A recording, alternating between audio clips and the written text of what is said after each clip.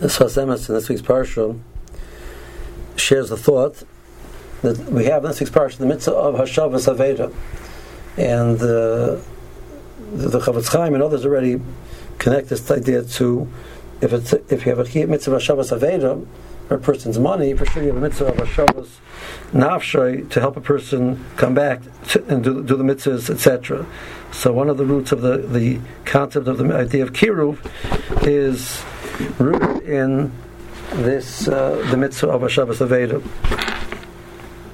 The Sfas Emes adds another layer to the thought, though, and he says the following: the pasuk says that you should not see the situation and be misalim and ignore it and hide from it, right? But rather you should notice it, and you will return the aveda to him.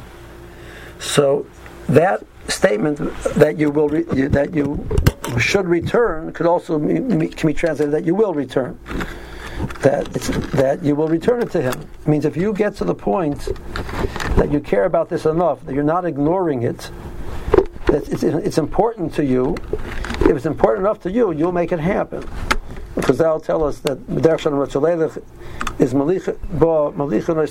the path the person wants to take, the person will lead him. And to be able to get the siyata d'shmaya, to be able to accomplish this ability to return the item to the person, it depends on how much you care.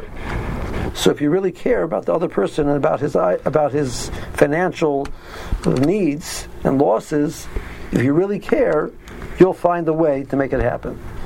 And if you didn't find a way to make it happen, it's partially because it wasn't so important to you. But then he takes that thought and he says, apply that thought to the idea of the Hashavas Gufay, the Hashavas Nafshay. And then he says, and take that thought not to only to somebody else's, but to your own. That if you're lost and you feel that the part of you is not where it wants to be, so you feel that you veered off of the path. So you're that item which has veered into the field, veered off of the path. Are you going to get it back in line or not? So he says, well, it depends how much you want it. If you really want it, it'll happen.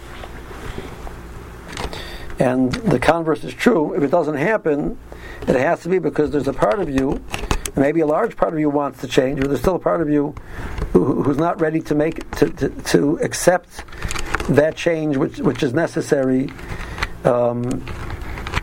It's too difficult. It's comfortable to remain where you are. You're afraid how people will perceive it. Whatever it is that's holding you back, you need to identify that and address it. If you honestly want to change, you have to know what are your fears. What are you afraid of? Afraid of people will look at you differently. How do you overcome that? Whatever the root of the issue is that's holding you back, you need to figure that out. So you can have people who really don't want to continue in the situation that they're in, and they seem to do so. Maybe it's too much of a change at one time. We know that your person's not supposed to jump. The person's supposed to take it step by step. Okay, but the person has to do it with the intent that my final goal is to get there, to be better, and honestly so. So then he could say that he's on the path of really changing this issue. But if he says, I can't handle it, the change, I don't really want to change, I'm just willing to do a little bit, so the person cannot accept that as a tshuva, that you've really changed. You've changed minimally, but there's a much larger issue which you haven't really addressed. If you say that you really want to change it, you understand that the proper way to change is step by step, and it's true that you really want to change it, so then the person can accept this minimal process that we're doing right now as the beginning of the real change, and the root of that is how much rutzon you have. How much do you have a rutzon to change or to not change? So the person has to be honest and look inside of himself. What's holding me back? Why don't I have that rutzon? And what can I do to develop that rutzon?